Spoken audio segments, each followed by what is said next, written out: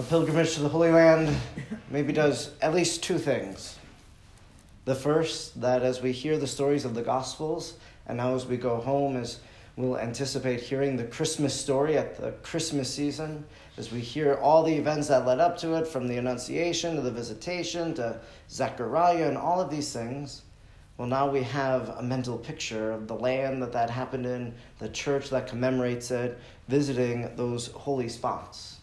So the first thing the pilgrimage to the Holy Land does is it makes the Gospels come alive to us.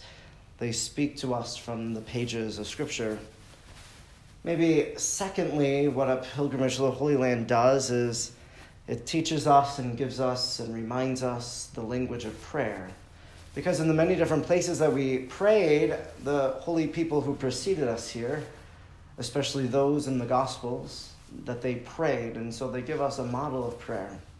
We have the example of Mary, who at Nazareth said, "Let it be done to me according to your word."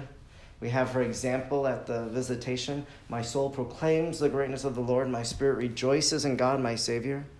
We have the teaching of Jesus, of the Pater Noster, that church that we visited.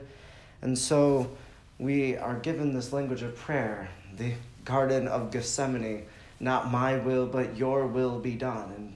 And now as we go home, the prayers of these people of sacred Scripture becomes our prayer. Of course, as we visited these places, we brought our own petitions, we prayed there. And so in this great tradition of pilgrim after pilgrim coming here to this place, that we were a part of them, offering our prayers, our praise to God.